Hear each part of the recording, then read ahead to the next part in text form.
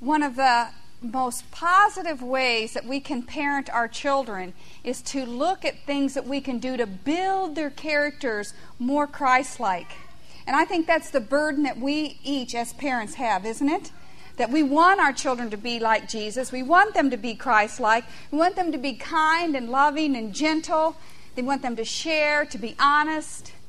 We want them to be in the kingdom of God, and there is a call to us as parents that we must work to develop that little heart, that character that is within each child into the likeness of Jesus Christ. And I know for my own self, sometimes we as parents get so busy. We mothers get so busy, so consumed, so involved that we really have very little time we spend with our children, even though we may be at home with them. Because there's so many other things to do that take our attention, our mental energies, and our thoughts of the day. And often, or all too often, we find that our attention we give to the children is more on the side of correction than of direction. And if you found yourself challenged as a parent that you're dealing with a lot of misdeeds or bad attitudes or dishonesty or unkindness in the home, let's focus in on what we can do to build the character in a right way, in a positive motivation, instead of just working to stop the wrong behaviors and the wrong attitudes. And I found as a mother that the Lord challenged me in this. And I began to study in the Word of God the character qualities of Christ. And I asked the Lord to help me to understand how to interpret these to teach them to my children. I mean, I had the theoretical understanding of these. But I wanted to know how I could teach these different character qualities in a young child. And I spent weeks and months in this process. And then as my children got older and they were now into the school age, 4th and 5th grade, I was challenged again because I still saw some of these areas weak. And I went back and I started studying it all over again. I said, Lord, help me to know how to cultivate your character qualities at this age. And so also as my children were in their teens. And it's really been an encouragement to me in my life because we need constantly to be cultivating the characteristics of Christ in all of our lives in the home, don't we? And as we cooperate together and as we work together, we find that our experience and our association in the home becomes happier and happier. Communication starts to become more positive. Attitudes are better, cooperation is better, and we find joy in our homes, and it becomes the happiest place we are. And we enjoy the fellowship of our family as much or more than we enjoy anyone else's fellowship, and that's the way it should be, isn't it? And then we come together as brothers and sisters in the church, and the community says, wow, we want what you have, because what you have is different than what we experience in our Christian life. Or maybe it's a non-Christian. Maybe it's an atheist. They think there is no God because they've seen no people who are godly people. That's the challenge God has given us and a privilege He's given us in this day to so represent His character that the people around us will want to have Christ to be their personal Savior. Cultivating Christian character in children. And as I share today, we're all children of God. And so the message that I'm going to be discussing, while it has an emphasis on cultivating these character qualities in children, also apply to us. And the same things that work for children work for us as adults as well. Cultivating Christian character in our children. And today we're only going to be talking about 4 areas. Now, in the series, Cultivating Christian Character, I think I talk about 18 different character qualities. Today we only have time for 4, but we want to discuss these because these, although we know about them, we often forget or we don't enter into really work to build these areas in the lives of our children. The first one I'd like to talk about today is the character quality of honesty. And as we discuss each one of these, what I'd like to do is to define the word and then look at the scripture principle behind it. And the scriptures are filled with different texts that have to do with honesty, integrity, truthfulness. And when in my study, when I studied the character quality of honesty and truthfulness, I studied in Scripture all about the words. I would get the concordance and look up all the texts that talked about words, the kind of words we speak, our tongues. You know, it's that little member of the body, but it has a powerful effect for life or death. The tongue, our speech. So these are some other words that when we study the topic of honesty in our home as parents and with our children, and this is the exciting thing, as your children get older, we studied them together. This was their personal devotional time that part of their time I met with our children. This was not family worship, that I would meet with our children at the end, 15 minutes at the end of their personal time, and we would study these character qualities, a different one each day. And we found that it helped us to grow together. So you may do it with personal devotions or in family worship as well. But these are some other words that we can look up along with honesty. But let's define honesty. Honesty means truthfulness. Truthfulness in everything that we say. Truthful, sincere, our words are fair, they're just. And it's more than just our words, it's our actions. Stating exactly what has happened with precision, with no exaggerations, and no leaving things out. You see, human nature, and it is a part of human nature, whether a child or adult, when they want to share a story of something that happened, there's a tendency, isn't there, to exaggerate the picture, so that it becomes more interesting or appealing or exciting. And if we allow these exaggerations, we're actually cultivating the opposite of truthfulness. We are cultivating a dishonesty, a lying tongue. And that's what I found in my study. Truthfulness, like obedience and self-control, is at the foundation of character building for our children. It lies at the foundation. Parents have often come to me and said, my child has this problem and that problem, and they named 6 or 7 problems. They said, and I don't know where to start. And I encourage them, you don't have to start attacking or addressing all of these problems at once. Go to the basis of the problem, the root, the lack of obedience and the lack of honesty and self-control. Oftentimes those 3 lay at the foundation of some of the other problems you're experiencing that may be behavior problems or attitude problems. So we work there. Honesty. As we read in our opening scripture today, the psalmist says, let lying lips be put to silence. Lying and dishonesty there'll be no part in the kingdom of God. And we must cultivate honesty and purity of speech in the lives of our children.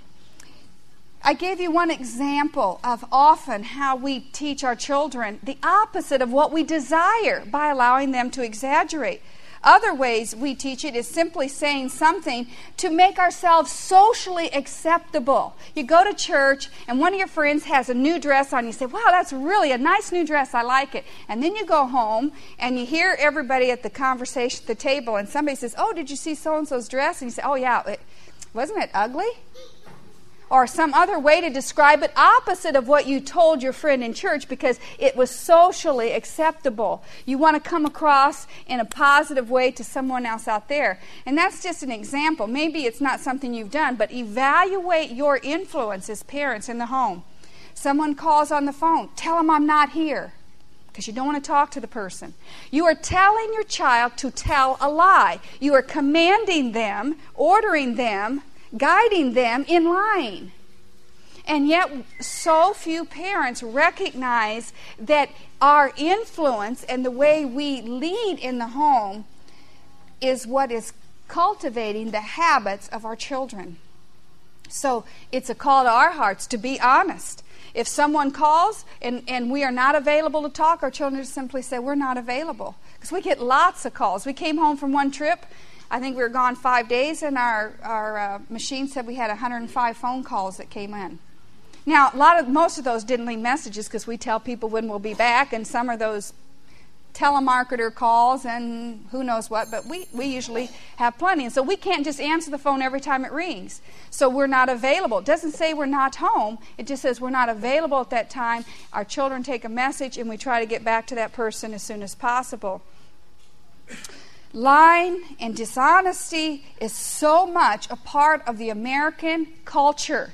It's so much a part of worldly culture because it's a human weakness. It is an area where sin has taken over and rules so much of the life, even in the Christian realm. I can remember being in Hawaii several years ago. We were doing meetings there, or had a stop over there on the way home. I think it was from Australia. And we were going to take our children to do a special activity. They have these little activity booths that you can go and check into if we're going to go on a boat ride to see the dolphins or something like that. And you go up there and you at these little booths and you buy tickets. And so we came to the booth, we waited in line and saw the gentleman there, and there were 5 of us, and he looked and he said, "How old are your children?" And my husband gave the ages. And he looked at us and he said, "Oh, well, 2 of the children will have to pay adult tickets because I think they were 12 and older, and these kind of things. All of a sudden you're adult when you're 12 years old because it makes the people more money, you see." Anyway, our girls, they were more than 12, and the man looked at my husband and said, "Just tell me that they're all under 12. And my husband said, "Well, I can't do that. I already told you. I mean, maybe Emily's 13 and Allison was 15. I don't remember the exact ages." He said, "But just tell me. If my husband or I would have just said, okay, they're all under 12, then he would have had an out, you see. He didn't want to sell us the ticket because then he would have been dishonest, right?" So you understand what I'm saying? We try to work around these things. So if we would have said that to him, even though he knew the truth, he would have still sold us a ticket. So he would have been dishonest, but he was trying to get us to be dishonest. And we had several times, and he was begging us. I mean, this is going to cost you more money. I mean, you thought the guy would have been happy. But he was telling us, you're going to pay so much more money. And we said, well, I mean, this is how old our children are. We're happy to pay the money. It's almost like he didn't want us to buy these tickets. And then my husband said, well, we're Christians. And the guy says, yeah, 95% of the people who come through here are Christians. And they tell me their children's age. And I say, well, just tell me they're 12 and under. And he says, okay, they're 12 and under. And I sell them the tickets. These are 95% of his audience that go through this process are professing Christians. And 95% of the people buy those tickets in a dishonest way. So we want to be honest and teach honesty in a world that's dishonest, in a world that's unchristlike. What are some of the things that cause our children, maybe this is important, what are the things that cause our children to become dishonest? Maybe they're fearful of punishment. Maybe they're afraid if they tell you the truth that you're going to give them a very firm correction. And maybe because you're not spending enough time with them, the only time they're getting your attention is when you're correcting them. And now you ask them what they're doing, and they don't want to tell you what they're doing because what they're doing they know isn't right. And so they just kind of step around it. They tell you a partial truth, and they leave the rest off because they don't want to get in trouble. Evaluate, if you find your child lying to you, evaluate what is causing this. Find the root, and let's root it out by its root, and then let's cultivate in the true. Spend more time with your children. Commend your children always for telling the truth. Thank you for telling me the truth. It makes me so happy. Doesn't mean we may not have to still correct the child, but we encourage the right that our child does. So look at some of the causes.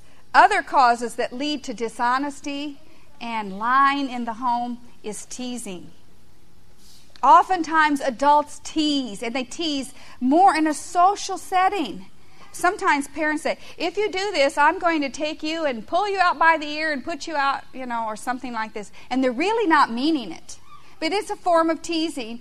And for a young child, they take it as the truth until they recognize my father or my mother don't mean what they say.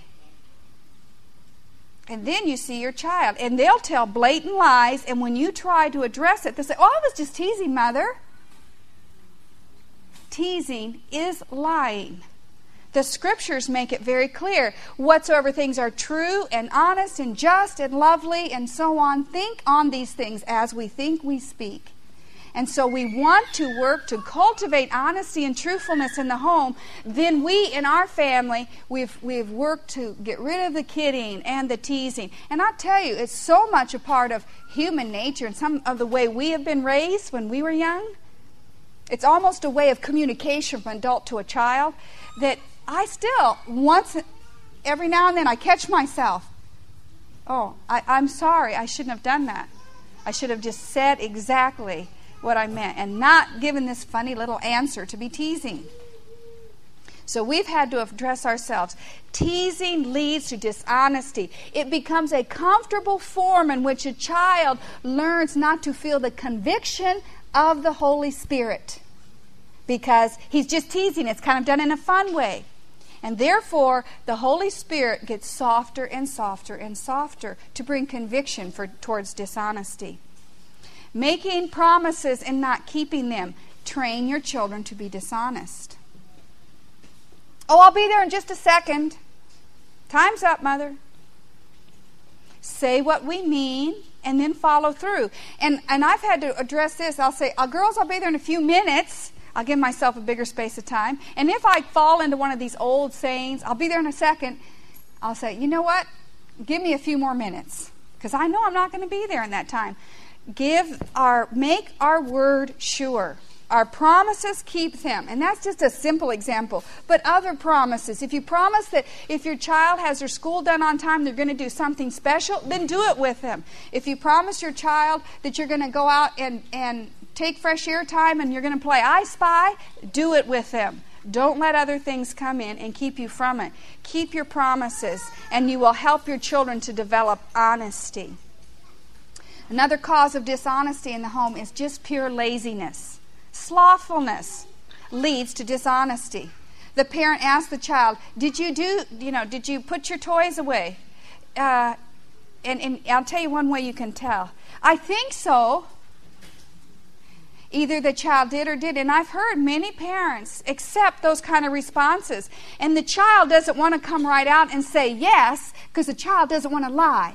Because they have that much understanding. But they'll say, I think I did. Did you put the tools away? I think so.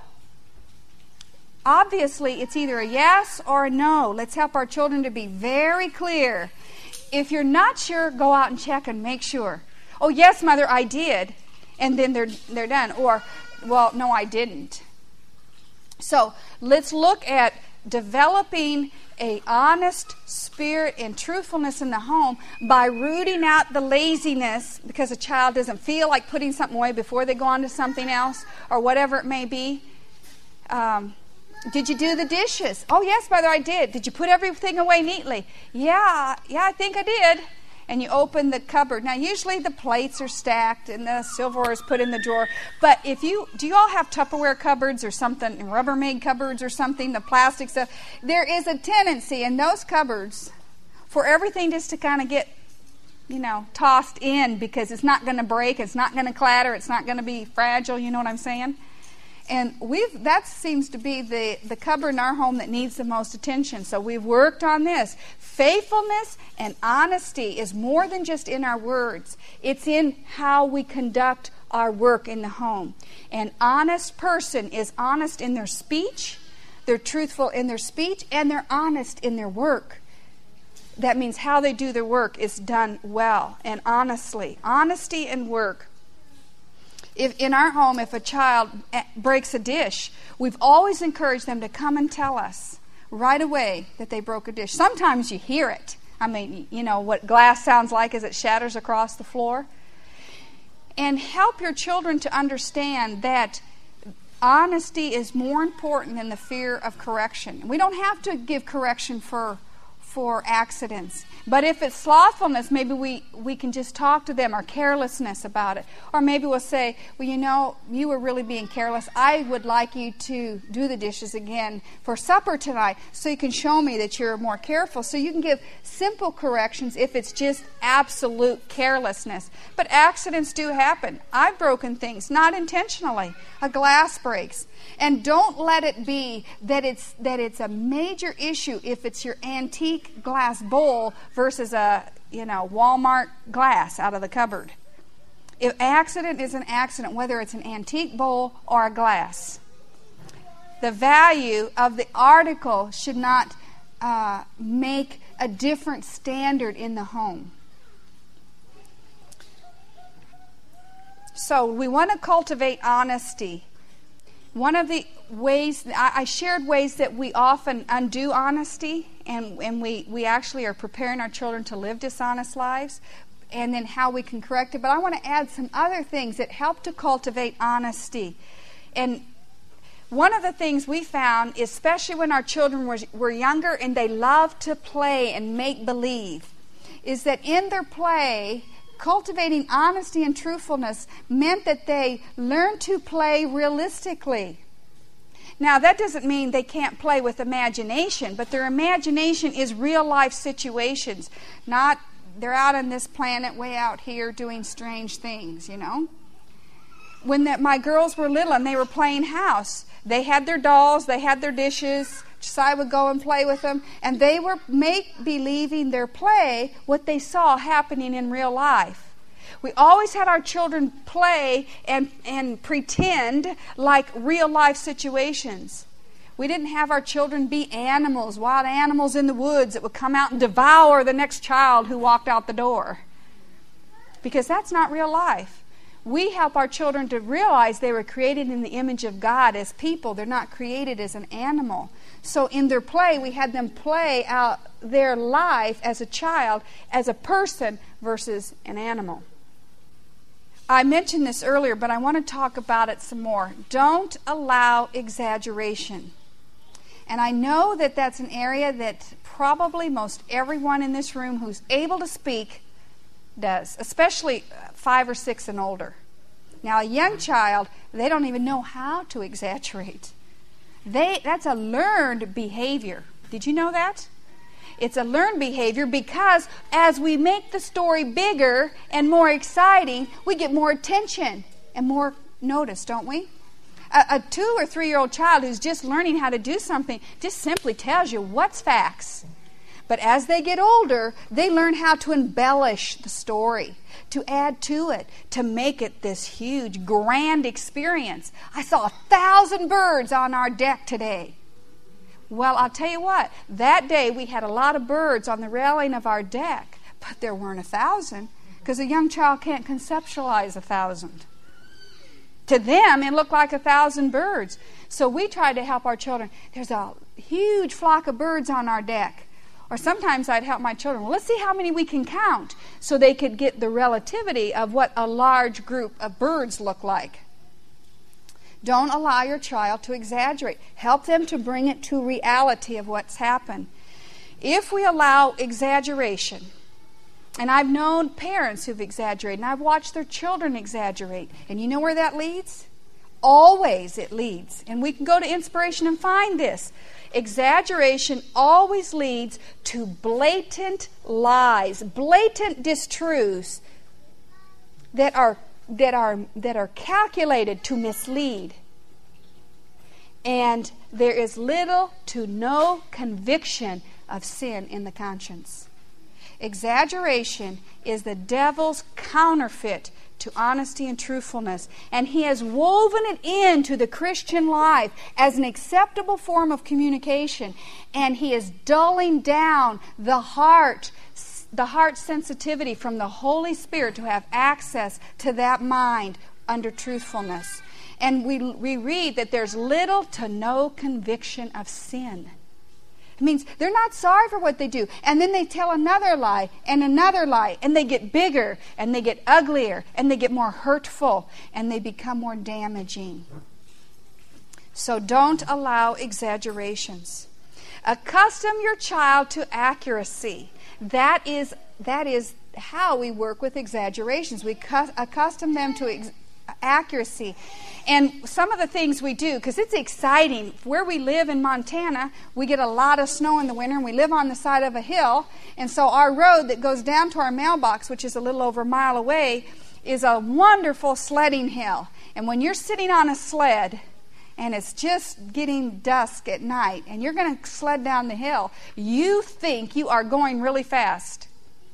Try it. Get in a truck and go down the road at 50 miles an hour and then sit in a little sports car. You know what I mean? The closer you are to the ground, the faster it seems like you go. 150 miles an hour in an airplane taking off a runway doesn't seem all that fast. You're in a huge airplane. But 150 miles in an automobile, and I've never been that fast, but I will tell you, in Germany, my husband, we were there last year, and he had the opportunity to ride on the Autobahn. And my son encouraged him, Father, let's see how fast we can go, because the speed limit is limitless, as fast as your car can go. And what were we, Josiah? 140 miles per hour. That was fast, let me tell you. You know, it was a lot different than being in an airplane at 150 going down a runway and 140 miles an hour in a car going down the Autobahn in Germany. I was praying. And I was praying with my eyes open and watching all the cars go like this. And then my husband, he was very gracious to me. He only did it just to, humor my son, to see how fast the car could go. Make up a little time as well. Because, I don't know, there's something on the guy, I think they like those kind of things. But accustom your children to honesty and to accuracy. So when our children would get in the sleds to go down the hill, we would then go in the car. There's one place where the road widens, and I can drive beside them in our van while they're in the sled. Then I can clock them and give them a mental feel for how fast they're going. 20 miles an hour in a sled is very fast. When you have nothing around you and you're sitting on a piece of plastic. And for us mothers, my husband has a 4-inch foam pad for the bottom of the sled. Or the older ones. He likes them too. My children just sit right on the sled. But it's help our children to accustom themselves to accuracy. This will help them. When we read stories, we ask questions. What did they learn? And help them to pick out the high points of the story and have them share it back with us. So when they go and share other people the story, that we know that they have shared it with accuracy. Cultivating honesty and truthfulness in the home is very important. And sometimes, and all too often, it's something we don't recognize enough that we need to be doing faithfully every day. The second area I'd like to talk about is cultivating courage in our children. Courage, that's being decisive, to be resolute, to face difficult situations, to face dangerous situations, or sometimes painful situations boldly, following through with something even though it is hard and difficult and perhaps even painful. Courage means that we will train our children to stand for what is right regardless of what anyone else says or does. How do we cultivate courage in our children? They learn courage by us as parents. That's how they learn it. Are we willing to face the trials in our day with courage to stand for what is right? And I know many of us as adults have that challenge. Recently, my daughters and I were at some meetings, and the presenter made a call, and it was one of these calls that was really designed to meet the person who was struggling in their life. They had been holding on to bitterness and jealousies and things like that, and they were not willing to let them go. And the call was to have anyone who wanted to let God take the bitterness away and to offer forgiveness to stand and come forward. And pretty soon, 2 or 3 people stood, and more. Pretty soon, nearly everyone in the room stood and went forward. And I sat there. Actually, we were standing. It was a call at the end of the meeting to deal with, holding on to bitterness. And my daughter said to me, Mother, you going forward? I said, no, I'm not. I don't have bitterness. I'm not holding on anything in my heart. I would be dishonoring God and lying if I was to go forward. But what do you think other people think? I said, honey, I don't know. That's not That's not important what other people think of me because I'm not in front of the altar call. The altar call was very specific. So often we make decisions based on public opinion or peer pressure. So we stood there. And that was an encouragement to my girls to stand. Because I knew in their heart, I said, are you holding on? I asked, are you? No. Then why shall we go forward? It took courage to stand in that way. For the fear of being misunderstood. Helping our children face difficult, dangerous, and sometimes painful situations with courage. Even in their play, we can help our children face things with courage. I was a terrible swimmer. Absolutely terrible. And when I was a young lady, before I was married, my girlfriend that I worked in the hospital with, we were both nurses on the night shift, she was going to take scuba diving.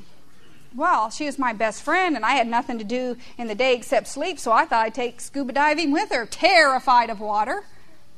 I could handle a swimming pool, but when I saw large bodies of water, sometimes I'd feel physically ill. I was so intimidated because I was such a poor swimmer. So she told me about taking scuba diving, and I said, I'll do it with you, and she was shocked that I would do this with her. And I only passed the entrance test because they said you had to swim so many laps, but they didn't say it had to be the breaststroke. So I could float on my back and do this, and I made it. I was the last one in class. I think they let me in out of determination.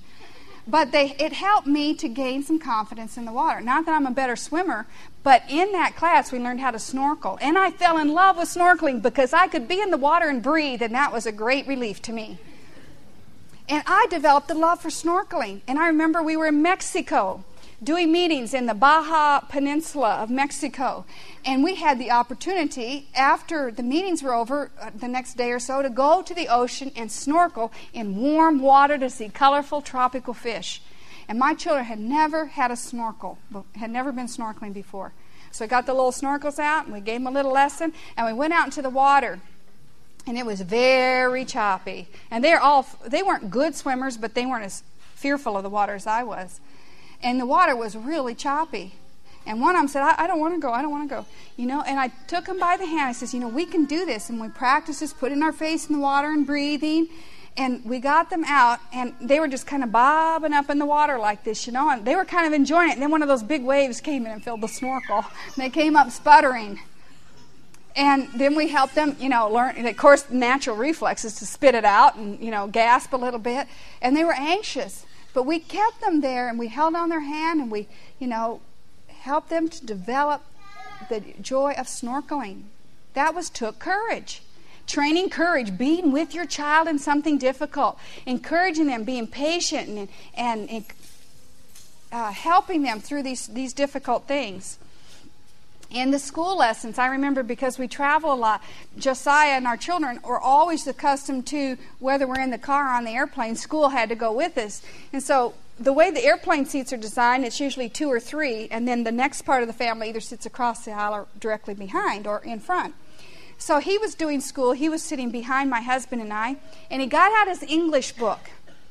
And in that lesson, one of the first thing the assignment talked about was to open the Bible and read a certain passage, and then to do the English assignment based on those scriptures. So he read it. I didn't know what the English lesson said. This is probably 5th grade or so. Because I didn't read the lesson. He was just, self-directed, self-motivated. He was going to get his school done. And the next thing I noticed, he's reaching down under the seat, getting his little sack out, and he brings the Bible and he sets it down on the little tray there in front of him, and he starts reading. And there was a man sitting next to him. And the man started a conversation with my son about reading the Bible. Now, I talked to Josiah after that, and I said, how was that for you?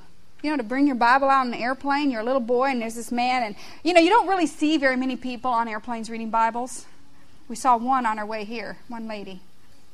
Out of 3 flights and lots of people. You rarely see that. And this conversation, he said, yeah, it was hard for me, but he said, that was what was in my lesson, and I just knew that's what I should do. And he did his English lesson, but he had a wonderful conversation with this man sharing about the Lord. And it impressed that man that a young boy would have the courage to read a Bible on an airplane. conforming to what's popular. We were at one church in the youth group there. We were entering into the youth group, and we went in there, and every single girl in that youth group had a black mini skirt and a white blouse on. A few of them had pierced ears. They just looked like groupies. And it probably only took one girl who was popular to set the pace, and everybody followed her example. Courage would mean that if the most popular girl in your youth class wears a miniskirt, and you don't believe miniskirts are modest, that you come to class in a modest apparel. Doesn't matter if you fit in. What matters is that you honor God. And that you stand with courage even amongst your peers and not fall into peer pressure. See, none of those girls in that room had the courage to stand alone. They all had to be the lookalikes. And we see that today in society, in the fads of fashion, don't we? If the pants are too big and falling off, everybody wears them because that's what's in. Now, if you would have asked them to put on those pants, 5 months before it was fashion, they wouldn't have been found anywhere with those pants on, right? And if they're skin tight, they just kind of hold their breath and get them on, and then they wear them because that's what's in fashion. God wants us to cultivate courage in our young people, that we can be what God wants us to be and not have to be what the world is becoming. If we don't teach our children cultivate courage, we're going to be training them by default to follow whatever the world finds fashionable and whatever's popular. And you know what's popular? The loss of eternity. We want to cultivate courage to prepare our children to stand for Christ in eternity, to be ready. We were doing meetings in a church in the Cook Islands, South Pacific.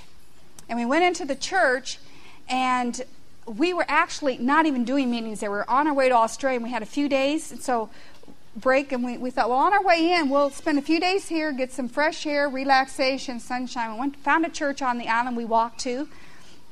There are a lot of churches on that island, Rarotonga. And we went in there that Sabbath, and the man stopped up front, and he looked at us, he greeted us. They were speaking their native tongue as soon as we walked in. The whole conversation, the whole service changed to English. That was nice of them, because we didn't know what they were talking about otherwise. And so as we were there, the man said, "It looks like your family's a singing family." Now, how would he ever have an idea like that? Well, he didn't. We're listening to the program. So he asked us to come up and sing and tell us the people where we were from and what we were doing, so we shared. And before we got done, we were doing meetings that Sabbath evening, and the next day, this was our little rest period before we started, a month's worth of meetings in Australia.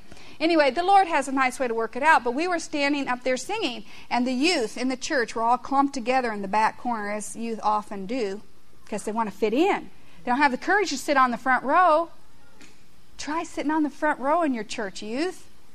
You'll enjoy your service better, you'll get more out of it, and you may find some of your friends coming and joining you.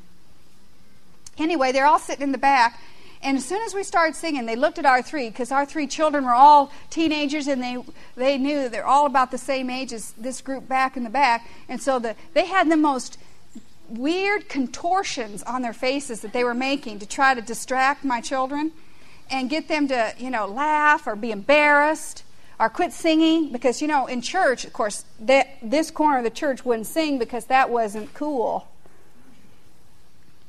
And so my children just sang, and they smiled, they looked right at them, and never stopped reaching out.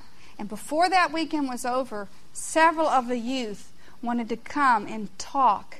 And they wanted to talk about spiritual things. They wanted to talk about their heart with Christ and having courage to stand for what they knew was right.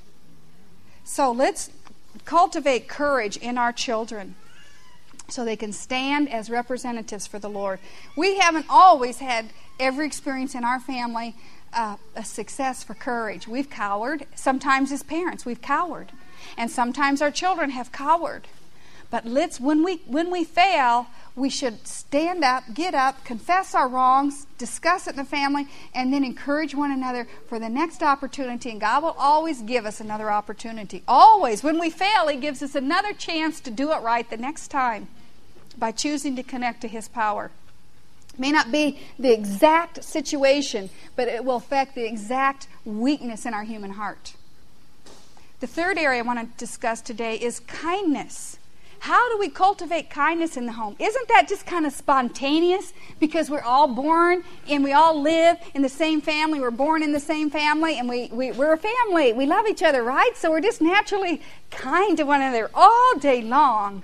Is that how it is? That's how it should be, right? And when you start to experience kindness in the home, that's the way the home becomes. Cultivating kindness. Kindness is tenderness and understanding. It's easy to be kind to a friend, somebody who talks nice to you, somebody who does something nice to you. But what is it like to show kindness and sympathy and thoughtfulness to others who wrong us? To others in the home who don't, maybe you're so close to them, you just don't really think they appreciate it. Kindness goes beyond just being nice to somebody because they're nice to you. Kindness, the way the Bible describes kindness, found in Ephesians, the 4th chapter and the 32nd verse, he says, "Be kind one to another, tender-hearted, forgiving one another." And forgiveness and kindness are inseparable. If you are a forgiving person, you have learned part of what it is to be kind. If you are kind but unforgiving, you are not kind at all. Forgiveness and kindness are inseparable, as the Apostle Paul says. Be ye kind one to another, tender-hearted, and then he defines it, forgiving one another. Kindness in the home. How do we cultivate kindness? We found ways that could encourage our children to be kind. One of the things that I did early on was to, as the children had their regular chores to do, I would say, today I'd like you to do one surprise for Mother. Okay, one surprise. That means the child can be creative in their mind of something they can do for Mother. And almost always, it's interesting, one surprise, I did not define that surprise had to be kind or nice, did I? But almost always, intuitively, your child will understand an act of kindness. If I say one surprise for Mother and they bring in 6 Tonka truckloads of sand and dump it on the floor, which has never happened, you need to help your child, get some deeper understanding. There's more there than that kind of surprise. Almost always a child will naturally look to do something special and nice and kind for you. Maybe it's just going down and going into the kitchen and cleaning the crumbs out of the silverware trays. I don't know how that happens. Do you have this happen in your home? You wipe your counters when the drawers are closed, right? That's the way we do it in our home. We put the crumbs in the hand. Sometimes they do fall on the floor. But we get it into our hand, and then in a few weeks you open the drawer, and the drawer is full of breadcrumbs. I don't know how that happens. I have yet to figure it out because the countertop totally covers the drawer. But that happens in our home. And I'm not sure how, but a kind act, and I've seen this done, one of my children will just quietly go, when I'm not around, go into the kitchen, open the drawer, pull out the silverware tray, take the silverware out, dump out the crumbs, wash it, dry it, put it all back. 5 minutes, they're all done. And then we as mothers, and it can be for fathers too, we have to go like a hide and seek. We got to go find their surprise. And I tell you, children are very creative. Sometimes you have to spend more time looking than it took them to do it. But it's exciting. And those little surprises that you engender build kind acts in the home. It motivates the children to find the joy of doing something special, of service, of usefulness for someone else. Sometimes we as parents do surprises for our children.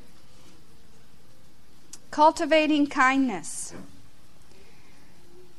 Sometimes if my husband and I are going to be in town, or sometimes it's just me going to town when our children were old enough to be at home alone to do their school lessons, and they didn't have to go to town and go from here to there and everywhere, then I would leave a note of the list. These are your school assignments. This is your chores. You have your blocks for your free time and fresh air. And I put on there one surprise. Again, I come home and I would have to go on a treasure hunt to find that surprise. Look for things that we can do to cultivate kindness in the home. One mother sent me a letter after hearing this message. She said, love is lacking in our home. I see that. And she really had a burden that she wanted love with her young family to be generated, to be more natural, to be more spontaneous. And so she wrote, in her letter she wrote that she went to the Lord, and the Lord revealed it's the lack of love is why you're not having kind deeds. Kind deeds help love to grow one for another. A sibling doing something kind for the other sibling. And so she said, Lord, what do I do? I mean, the Lord just encouraged her, make it something interesting and fun for your children. So she had the thought, get construction paper, crayons and scissors, and go to the table. So she got her family, got the construction paper, scissors and crayons, and went to the table. The next thought she had was, let's color hearts and cut them out. So they colored hearts and cut them out. And then she was clear what she was to do. It's interesting that God sometimes leads us step by step. We don't have the whole picture all at once, but God can lead us step by step. And so as they were doing this activity and they gotten all this whole pile of little colored hearts, she went over into the kitchen and got 2 jars out. She put all of the hearts in one jar. Those hearts represented deeds of kindness. The other jar was empty. And she said, what we're going to do in our home is we're going to look for ways to be kind to one another. And when you see a sibling or a parent, one of us doing something kind, when somebody does something kind for you, you can say, oh, that was nice. Would you put a heart in the other jar for me? And she said in just a short time, the original jar was empty, the other jar was full, and their home radiated with love and kindness. Simple things we can do. Motivational, cultivating kindness. There are many ways we can do that. One of those is to help our children understand how to have a forgiving spirit. True kindness helps our children to understand how to have a forgiving spirit. If somebody does something wrong accidentally, it's easier to forgive, isn't it? Now, human nature still likes to hold out and say, well, you really did mean to do that, didn't you? No. We teach our children how to forgive, but when somebody says something or does something intentionally, why is it harder for us to forgive? Because we know they meant it, right? And it hurts. Jesus was hurt more than any other man who ever walked this earth. And it was intentional. And his last words were, Father, forgive them, for they know not what they do. Oh, did they know they were driving the spikes? Yes, they knew it. They knew with every blow of the hammer, their attitudes, their heart was seething with revenge and hate. But they didn't understand the effect it had on themselves. And Jesus prayed for forgiveness. Some of those men accepted that and asked to be forgiven. And I believe some of those men will be in the kingdom of God. And some of those men continue to harden their heart. It doesn't matter whether it's an accident or intentional. We need to teach our children how to forgive. Not to hold grudges. Forgiveness is not a journey. Forgiveness is not a process. I've recently heard somebody, forgiveness is a journey. How painful. How painful to the one holding on to the bitterness and animosity. Forgiveness is a decision, a conscious decision by faith, and allowing God to change us from within. I love you, I forgive you, I hold it not against you. One person says, I forgive you, but I won't forget. My Jesus says, I remember their sins no more. That's the forgiveness God wants to teach us. Cultivating forgiveness is a way we cultivate kindness, not to hold grudges in the home. And we always help our child to see, as we have seen it in ourselves, when we have an unforgiving spirit, we are unhappy, we are miserable. When we want to find freedom and happiness and joy and peace, we let God work in us something we cannot do. And we give forgiveness. And we love that person who intentionally hurt us. That's cultivating the area of kindness. The last area I'd like to discuss is cultivating meekness. Have you ever thought of what it means to be meek? I used to think meek meant everybody could do anything and just walk on you. And that was a meek person. But the Bible describes meekness through the life of Moses. Moses, we're told, was the meekest man who ever lived. You can read about him in Numbers chapter 12. His meekness, even though he was a great leader, He never held himself above others. Isn't that interesting? He never held himself above others. He was meek. He was teachable. He was humble. But he honored God, and he had courage to stand for what was right and not be moved. And that was part of his character. Meekness with courage perfectly blended. Moses was meek. He was hid truly in Christ. Meekness goes very closely with respect. Meekness is not loud and showy and dominant and me first and my way.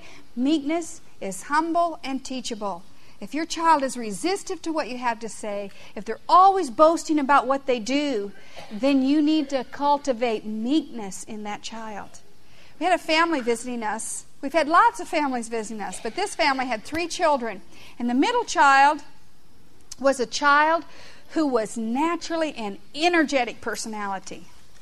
And he was naturally self-focused and selfish. Selfishness is not meekness. It's the opposite. A selfish person is not a meek person. Meekness means that you are selfless. And this little boy was very, very domineering. He was very loud, very showy, very demanding. If we sat down for family reading time in the evening, he was the one who wanted to pick the story at worship. He's the one who wanted to pick the hymn. At the table, he's the one who wanted to get the bread first. In everything we did, he wanted to be first. He wanted his way above everyone else. That's selfishness. That's the opposite of meekness. He wanted to control the conversation. But we've had a lot of experience in these things in our own home and working with families, and we've learned how to not humiliate, but to help teach and to show something better.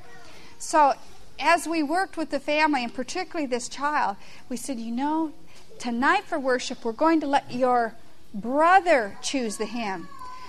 This evening for family reading time, your other brother will get to choose the story. For recreation, we're going to let somebody else choose. And we help the child to see that developing meekness, which again kind of corresponds with kindness as well, that he could allow others to choose and to go first. That if he demanded food at the table, we would wait till he would ask politely, and that others would be served before himself. And you started to see the boy starting to relax and not be so intense. The parents saw the contrast. We also noticed that a child who is very self-focused and does not understand meekness, but is very proud and boastful and showy, also in that boasting, which is very outward, we have a little saying in our home, he that boasts the most will fuss the most. And we've seen this 100% of the time. A child who is very boastful and pride-filled, when something happens to them, they get hurt or something crosses them, they are the loudest to tell you about their wounds and to cry and to fuss and bemoan. It's a natural corresponding. So if your child is very fussy and always this, you have to look is because he's so boastful and pride-filled. He that boasts the most fusses the most. And so with this child, we noticed he accidentally fell and got hurt. And I tell you, he made the most out of that scene. He was fussing and crying, I can't walk and this is really hurting, and on and on and on he carried until he had the attention of everybody. And we've helped our children see, they get true understanding and true sympathy, but we're not going to drool, if you understand what I mean. We're not going to just overdo on a simple little thing that really isn't that traumatic. We have to help our children learn that little things happen, and we can move on from those. Well, the parents saw this, and it was interesting, because we've known this family for years, and I want to tell you, this young man, he's a lovely youth now. His heart is dedicated to the Lord because of the work of his parents in cultivating the character of meekness in him. He still has his natural personality, but energetic, enthusiastic. He's just full of life. And he's an excitable person. But he's accurate in how he presents a story. And I remember meeting up with him at a family camp a few years ago. And here he was standing with his 2 brothers. And he just stood there, and there was you could see it in him. Here's so much he wanted to say. But he let his brother share, and then his other brother share, and then he shared. And he was so tender, even in his exuberant personality, so thoughtful of others. He had learned what it is to be meek, and it was a tremendous encouragement. Time with God helps our children to become meek. If you want to develop meekness in your children, you take them to the book Christ Our Savior as a little child, and you read with them how Jesus dealt with people, how tender and compassionate and sensitive he was. Or for the older child, challenge him with Desire of Ages. Even a 10-year-old can read Desire of Ages and get a tremendous blessing. Time with God personally helps to develop a meek and quiet spirit and cultivate the spirit of meekness. As I thought back over these 4 character qualities, I thought, is there a Bible character that exemplifies in their life these 4 qualities? Now, obviously, we have many positive examples, don't we?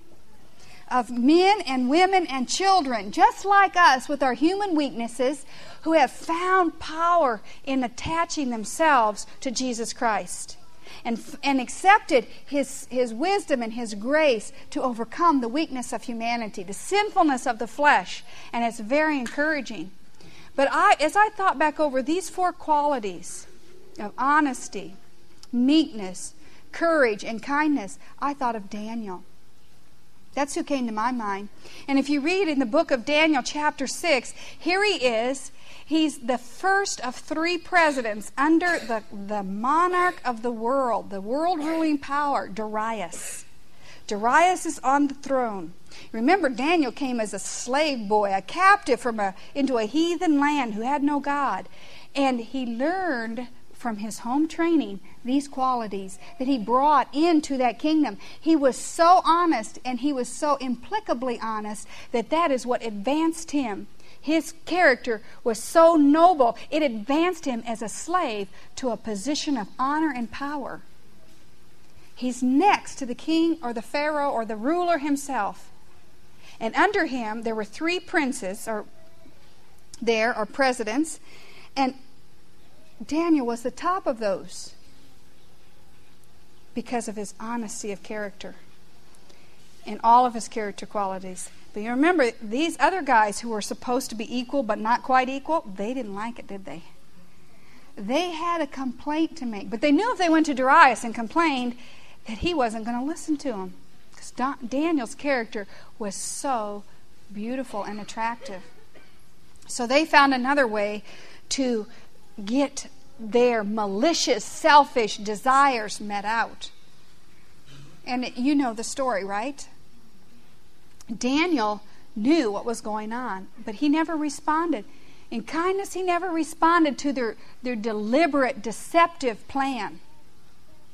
He illustrated kindness in how he responded to his co-workers. He had courage that when that decree was signed that you could only pray to the king for 30 days, he had courage to go home and pray where he'd always prayed, in an open window. Could have rationalized it like we would rationalize, look, Lord, you know I'm praying. It's in my heart. You know, I'm really busy today, and King Darius needs me to do this, and I really don't have time right at noon today, Lord. He had courage to stop what he was doing, to go back to his usual place, and to kneel in front of his window and pray to his God in heaven. That's courageous. And then he went to the den. He went to the den. In meekness and humility, he submitted to the consequences of that decree. He didn't go, Darius, this was a deceptive plan. You ought to put these guys in prison. He meekly submitted to the consequences that the law demanded. And he was placed in that den. And then who was praying? We know Daniel was praying, but who else was praying that night? The king himself, right?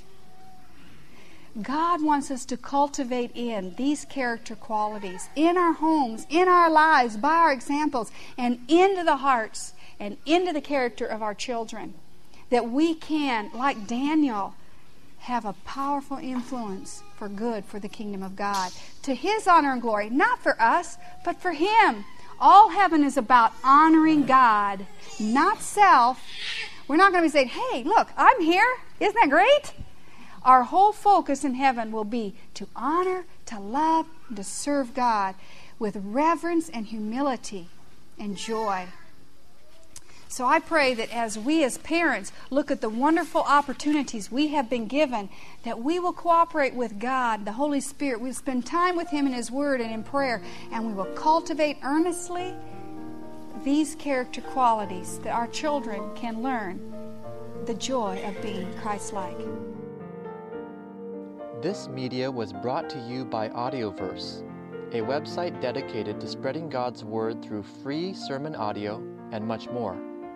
If you would like to know more about Audioverse, or if you would like to listen to more sermons, please visit www.audioverse.org.